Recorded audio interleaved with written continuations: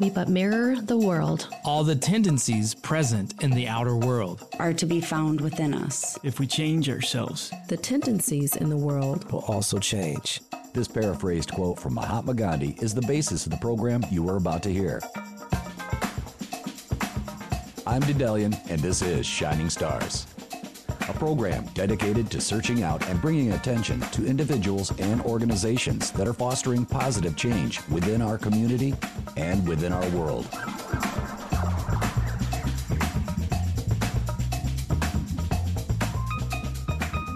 Thank you for joining me here on Shining Stars. Today I am pleased to welcome into the studio a gentleman who has created a unique resource here in Lansing. It fosters engagement, development, and opportunity within our community. He's a University of Michigan grad with a degree in statistics, and his resume includes a long list of everything from software development to food safety. Locally, he spent 5 years working with the Lansing Economic Development Area Partnership as a gatekeeper for the Business Acceleration Fund, an initiative that has given him a deep understanding of Lansing's entrepreneurial ecosystem. These days, you will very often find him on Eureka Street in an old repurposed church building known as the Fledge. He is the CEO and founder of the Fledge, and his name is Jerry Norris. Jerry, welcome to the show. Thank you very much. I am really looking forward to this. For some reason, over the years, we have run in the same circles, but really never had the chance to sit down and kind of talk. So I'm looking forward to this. I'm looking forward to it, too. So you are the founder and the CEO of the Fledge. On your website's mission page, you state that the Fledge works hard to have a zero barrier to entry, which I think is awesome. Take a little bit of time to explain what that means and what the role of the Fledge is here in our community. Okay. So I think, we say the term radically inclusive. And before I explain what that means to me, it is very, very fundamental to what we have always dreamed of doing. Mm-hmm. And it is a basic tenet that we've, since the first inception of the Fledge, said we must be radically inclusive because our system works because of the diversity and the large crowds that we have that collide with each other and learn things from each other. So radical inclusion to us brings a very big brain to the table. And what we mean by that is, you know things I don't know, I know things you don't know. When you and I are together, our strength is in those differences that we have. And when you start adding 3 people, 4 people, 5 people, mm-hmm. that just goes up exponentially. In fact, the factorials that will happen in these complex kind of crowds and relationships. And radical inclusion to me means if my back is to the door and somebody walks in and says, "Can I?" I say yes as I'm turning around. I haven't heard the idea. I haven't seen the person. It is yes to every single thing that is asked of us. We are known as the yes place. Oh, very good. And you seem to have a very, what do you call them? Clientele? What do you call them? Sometimes I just call them community members. Sometimes community it's members. Fledglings. Seems to be very diverse as far as racially goes. Is it also age-wise? Yes. So we're, like last night, for example, we had our weekly pitch competition called 99 Problems, but a Pitch Ain't One, and a 30-something black male tied with a 10-year-old white male. And we had about half female, half white versus half people of color in the competition. So, and I'm also proud our coding club records are, the oldest person was 83, the youngest person was 3. Very cool. Very cool. I mean, it's awesome that you're doing this. Is there a life motto, a philosophy, something that drives you to kind of do this kind of a thing? Yeah, I think that, well, I grew up in poverty. So I was born into poverty. Most people born into poverty stay in poverty for most of their life. And I had a series of kind of lucky events. I mean, it seems like my whole life was that privilege, the white privilege, you know, where even though I was born into poverty, I had a single mother who worked very hard for us. I had coaches. I was a wrestler. I had teachers and mentors and people to look up to that kept encouraging me and teaching me and keeping me focused on the goal. And the goal was to get a wrestling scholarship and go to college and study computer science. As far as the basis of the Fledge, how did this kind of come about? Give me the background. Well, I spent about 30 years traveling around the country, traveling around the world, really, building software systems, working for different companies, building my own companies and selling them. And we were having a very big impact with this systems theory that I was developing throughout that entire time. And when I sold my last software company, I started another software company the next day and getting ready to build that. And I realized, Lansing, all those mentors, teachers, all of that, that's the city that raised me. We've been in persistent poverty since the day I was born, even before that. And I wanted to do something here. So I took everything I learned from all the places I was in the world. I was an auditor for quality management systems. Well, I was reading through your resume there, and I was like, wow, this guy has done a lot of different things. Took you a while to focus in on this. I've been, I've for almost 20 years, every day was like How It's Made, that show, where they teach you how bread is made or teach you how, wheels are made or whatever. So I got to see a lot of manufacturing. I got to see a lot of companies and businesses and how they operated. And they always seem to force everything. I mean, that's what the corporate world does. It forces everything. It creates timelines that are unreasonable, that stress people out for no reason at all. They try to control things that are not predictable, that aren't controllable. And we spend a lot of money, time, energy, and happiness, dealing with timelines and stuff like that. And I wanted to, throughout my whole career, create more autonomous systems that just kind of happened naturally. Okay. And I use a term biomimicry, where you basically ask the question, what would nature do? And I developed a lot of software based on that theory. I helped the Dubai municipality build their whole food safety system built on that. And it was very successful in the corporate world. And I wanted to try it in the community building world. And so the Fledge really came out of, can I take these kind of global corporate concepts and apply them to a community center, if that's what we've evolved into. I wanted to bring something special to community building. Is this a concept that's unique to Lansing, or could you find this in other major U.S. cities? Well, I think we're starting to find glimpses of it, especially in the last few years. I think that, what happened with COVID really made people have to step back and reevaluate a lot of things. What happened with George Floyd, the murder of George Floyd, really had people take a deep look at their fragility, their privilege, their, how racist we really are. So I think the world caught up with us in a lot of ways over the last 3 years. But to answer your question, I guess in two kind of stories. The first story is the street nurses of, sorry, I'm losing the, Vancouver. Okay. So the Vancouver street nurses, they created basically a mobile lab where they went out into the streets and helped people that had substance use disorder. And they gave them, Narcan. They'd test the drugs. They'd teach them even how to shoot up better. They'd do needle exchanges. And they made a movie called Bevel Up, and they premiered it. Their Michigan premiere was at the Fledge. And at the end, we talked about that. And one of them said there needs to be a Fledge on every corner in every city. And to me, that's some validation right there. Yeah, I mean, they're famous for the work that they've done. They stopped the spread of HIV. They stopped the spread of Hep C. They got the opioid overdoses in Vancouver down to zero.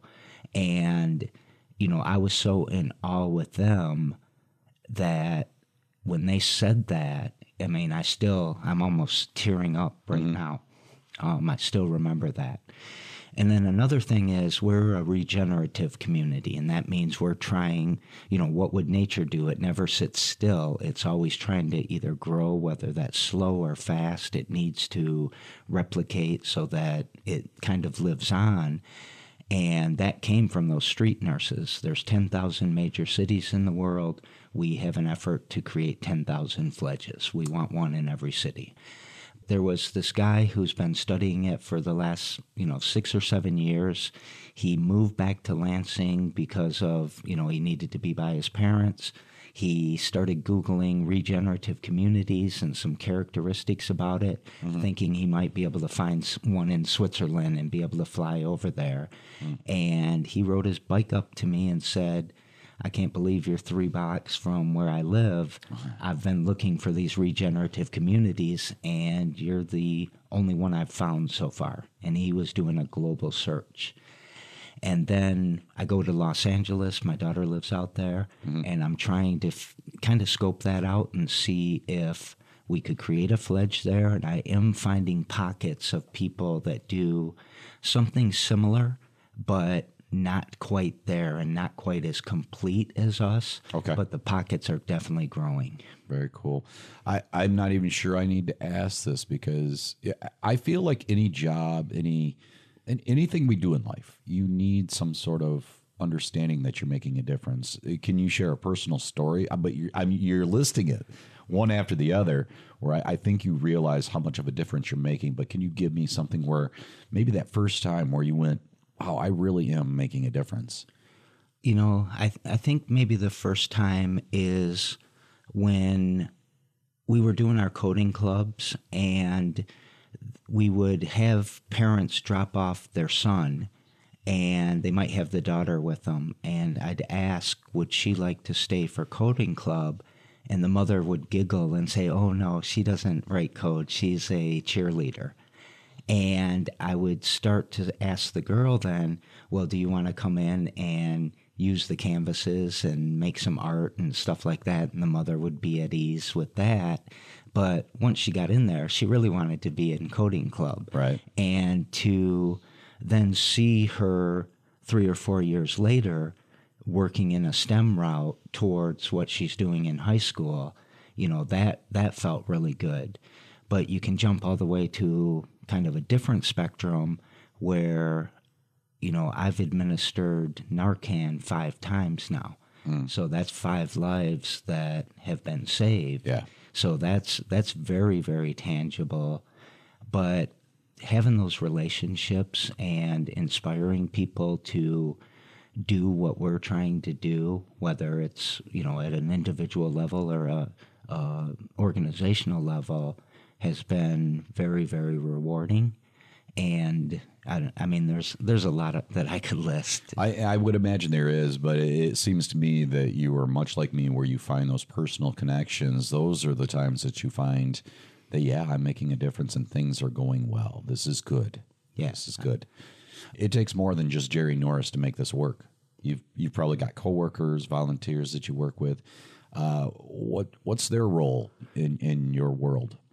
What the model tries to do is their role is to get back on track of what they were born to be. So we kind of have this hypothesis that we're born with a passion, and it might not be a passion to be a software developer, but it's a passion to be, focused on math and focused on systems and stuff like that. But throughout our life, we get knocked off tilt. It could be the mother saying, my daughter doesn't do code. It could be, a father saying, no son of mine's going to be an artist. It could be failing a biology class. It could be all these different things that knock you off tilt. And then you scramble and you have to, life is starting and you're 17 years old making these huge decisions. And, 4 or 5 years later, you realize you're not doing what you were born to do. You'd like to get back to that, but you have credit card debt, and maybe you have rent, and maybe you have a job that makes you live check to check. or maybe even worse, you probably, in Lansing, if you're a single mother, you live in poverty, 50% chance of living in poverty. So there's a lot of obstacles that keep you from recalibrating. And what I guess I'm trying to do is say, come in here, try to recalibrate. It's a safe place. We're going to make it as free as possible. You can still keep up with those obstacles as you need to, but come and do your thing. And I sit back and I watch 500 people a week doing something like that, and it's very chaotic. And most, the corporations fight against chaos. They want to control everything. But to me, I'm floating down a river trying Embracing to get to the edge, and instead of swimming upstream or swimming straight over to the side, I ride it out and I look for my opportunity, and I take that opportunity when it presents itself. So we take chaos and disorder and wait for the order to emerge, and then we harvest that order. So I don't have a plan really for most days. I mean, I have to have a schedule so that I can show up to your interview. Show up to a podcast, yeah. But I don't know what my day has in store for me. I know that I've got some things that I need to get done in the next few days, and I'll work towards those. But they will absolutely be disrupted today. My plan, Mike Tyson said everybody has a plan until they get punched in the mouth. And that seems to happen every day. But I love being a boxer, I guess. So I don't mind getting punched in the mouth. That's part of what keeps me moving. And one little piece of advice you had in there that I absolutely loved, it was kind of at the beginning there, but was the idea that very often our life does not go as planned, but there's usually some reason that's happening. I think that's what you were hinting towards. Am I understanding that correctly? Well, yeah. I mean, even those reasons, if you go into the corporate world and you look at the problem-solving models, they're going to tell you to do root cause analysis and get rid of the causes of those problems. But we live in a chaotic universe, a chaotic world, where if two molecules are falling over a waterfall, they're not going to end up next to each other.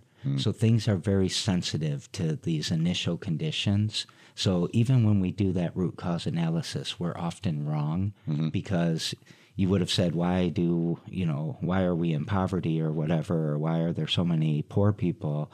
But then COVID hits and creates even more of them, and we didn't really predict that. Right. But we had to ride it out. And so I think, my advice there is live your life, and just like you should learn to learn, you should learn to be comfortable in the world where you can't predict things. Certainly. And I think that's very applicable. We were started with the white male and realizing our privilege. I think that to decenter ourselves, especially as white males, we have to be uncomfortable. We have to not be in control. I agree. We do not have to speak over people. We can listen to people. They can teach us a lot. And the more we decenter ourselves and just ride it out, the more fulfilling life seems to get. Yeah, it takes a little bit to get comfortable with that discomfort, too. I will add that. And, this has been a great conversation, and I want to keep it rolling a little bit longer, but I also want to help you kind of get the word out about the Fledge. So if somebody's wants to become a volunteer, become a part of what you're doing, what do they need to do? Well, there's two main places that you can go. One is thefledge.com, and we have a get involved or volunteer link there. Or we're very active on Facebook, so we put our volunteer opportunities there as well. I guess there's three things. You can also walk through the front door at any random time that you want. And add to Jerry's chaos. And we'll figure out something to do. But with the volunteering part, that comes in two forms to us. Sometimes it's community service that somebody's ordered to do or they have to do for their honor roll or whatever. And it comes to people just wanting to get involved. And both ways, we really ask the volunteer what they want to do. It's not like, hey, this bathroom's dirty, go clean that. Certainly. It's more like, what's your passion? Do you want to volunteer in the music studios? Do you want to volunteer with the youth entrepreneurial program? Do you want to help us with our food production out in we call it an urban farm, but it's a community garden. I understand. As somebody that's worked with volunteers for many, many years now, that is definitely the best approach too. What is your passion? What is it you want to do?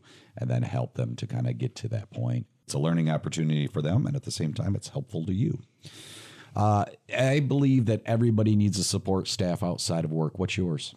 Well, my family first and foremost. It's my wife is the executive director of the Fledge Foundation, which is our nonprofit arm.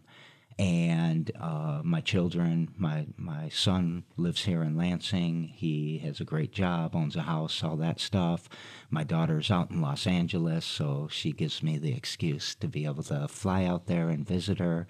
I have another daughter who passed away about 5 years ago of a fentanyl overdose. Oh, geez. So, adding to the street nurse's statement that, and the reason I tear up so much around that subject, they all motivate me. They know when I'm, kind of losing it. Like yesterday, my brain was just clogged with so many thoughts, and if we had this interview yesterday, I'd be saying a lot of ums and huhs, and that's all right. I sometimes do that still to this day, and I've been doing it for years. And my wife recognized that, and she snapped me out of it. And it's that, but it's also the community itself. I can never escape the Fledge. I can't get away from it. So if I'm in my neighborhood on the south side, people are still asking me Fledge type questions. If I'm, probably go stand out in the front of the college here,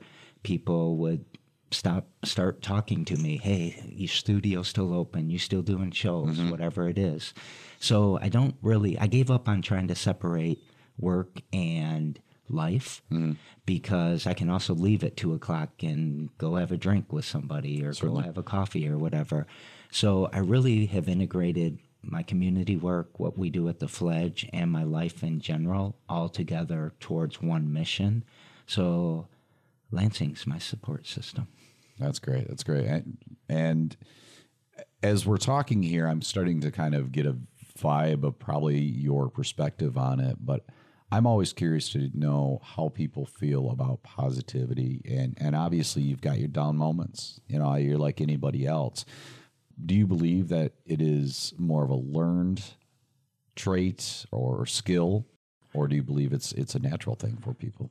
Well, I think it's both. I think that you can have a genetic disposition to it and you can learn it. And I also think, especially those two things go together a lot of times because the generational trauma that some of us can have, especially if you're a black, brown, or poor person, that trauma your mother was feeling while you were in the womb it passes on to you, and you have these memories and these things that stress you out. And sometimes it's hard to be positive when you see such a dark, ugly, mean world around you. But at the same time, one of the things, I suffered from depression, that's a whole different story, back in my 20s. And I remember, some therapy, a little bit of medicine, kind of got me in the right mindset. But it took one single morning, I'll never forget it, where I looked in the mirror and said, I'm going to be happy today. And I've never looked back from that single moment. And being positive, it just makes things happen. And there's privilege in that statement, but the serendipity that comes around you, what you attract, people will try to veer away from the guy that's screaming in the middle of the street, and that negativity's on that continuum. So to me, it's the way you have to believe to really get through these tough times. And I know it's a big ask, and I know that I don't understand everybody's abilities there or what they're going through. But in the midst of a battle, the more positive and the more focused you can be on that positivity, that's where you're going to go. That's a good perspective. I'm talking with Jerry Norris from the Fledge, and if you don't mind, I'd like to continue this into a second part of the show. But before we go, I want to go ahead and ask you one question. And this is the question I ask of everybody that happens to be here on Shining Stars. If you had the ability to snap your fingers and put one thought into the collective consciousness of the entire human race at the same time, what would it be? The thought that I would want in everybody's mind is for you to imagine a world where you are surrounded by people who are healthy and prosperous and educated. They are not worried about food, safety, shelter, security. They are thinking, they've got everything covered. And how that opens up the conversations we have. We go from complaining about our roads and our politics and our government and the weather and all of that into talking about ideas and solving problems and being innovative. So when the student loans come up and you get all mad about it, think about the people who are going to start surrounding you. Their basic needs are going to be able to be met in a much better way. And look at all of the social programs that we have. They're not effective yet, but they're designed to surround us by people who have their basic needs met. And when that happens, imagine what us as a human race are going to be able to accomplish. Remember, we can all contribute something good to this world. no matter how big Or how small. A simple smile Or a friendly gesture. Is all it takes. to expand positivity. 1 inch further. Thanks so much for listening to Shining Stars and, of course, sharing your time with me today. I'm Dedalian, and you can listen to this episode of Shining Stars on demand, along with other LCC Connect programs at lccconnect.org.